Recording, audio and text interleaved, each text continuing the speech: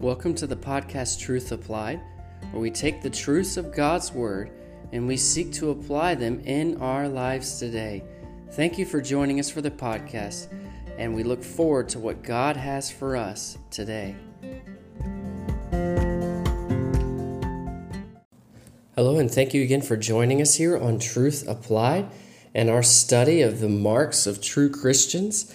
And so last episode we looked at rejoicing with those who rejoice and weeping with those who weep, coming alongside them and praising the Lord with them, congratulating them, and not in jealousy or in being envious of them, but out of truly, honestly rejoicing with them and weeping with those who are weeping, crying with them, showing them that we care what they're going through.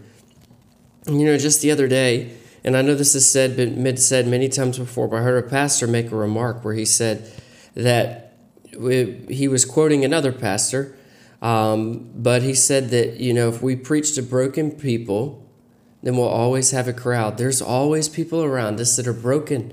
There's always people around us that are going through hard times, and we ought to weep with those who are weeping.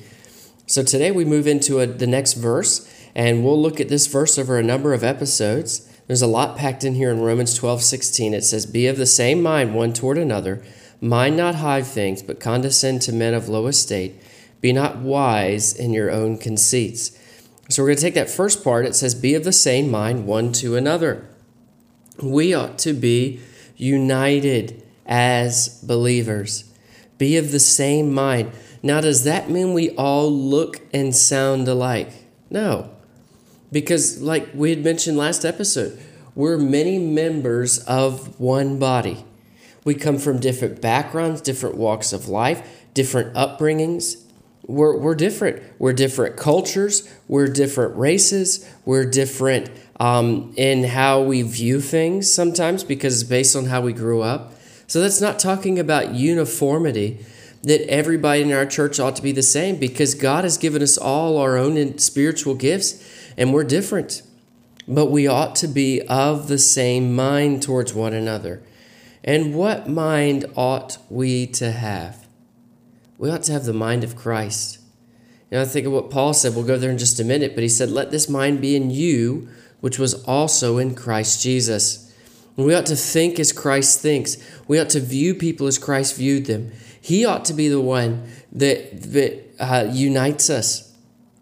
I may have grown up here, and so my brother in Christ grew up there. I had this upbringing. I praise the Lord for my godly parents and the home that I grew up in. But maybe this brother grew up in a broken home, passed around, or in the foster system. Completely different background, but we can be unified in Christ. We may not have had the same upbringing, but we serve the same God. We have the same goal of living for the Lord, pleasing the Lord, reaching others with the gospel of Jesus Christ, obeying God's word. There's too much division in our churches today. Way too much.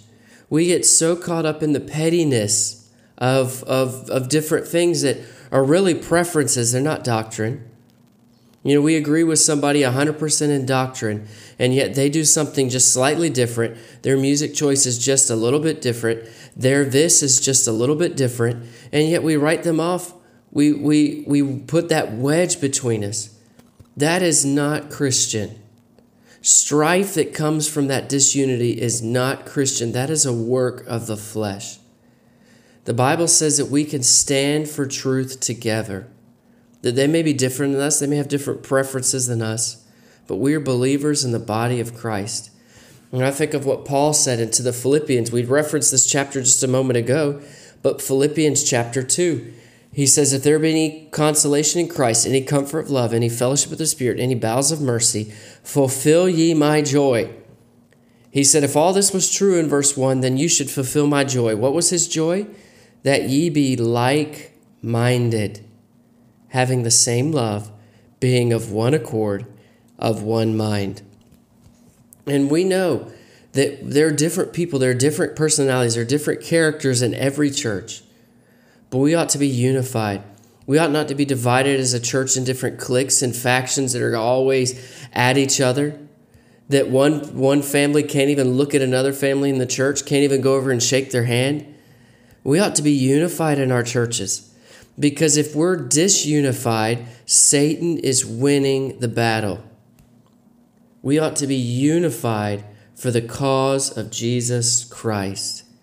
It says there in Romans chapter 12 and verse 16, be of the same mind one towards another. Let's work on being unified as the body of Christ.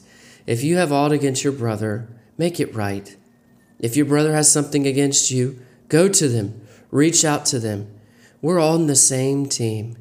Let's be unified. That's the mark of a Christian, being of the same mind, and that mind is the mind of the Lord Jesus Christ.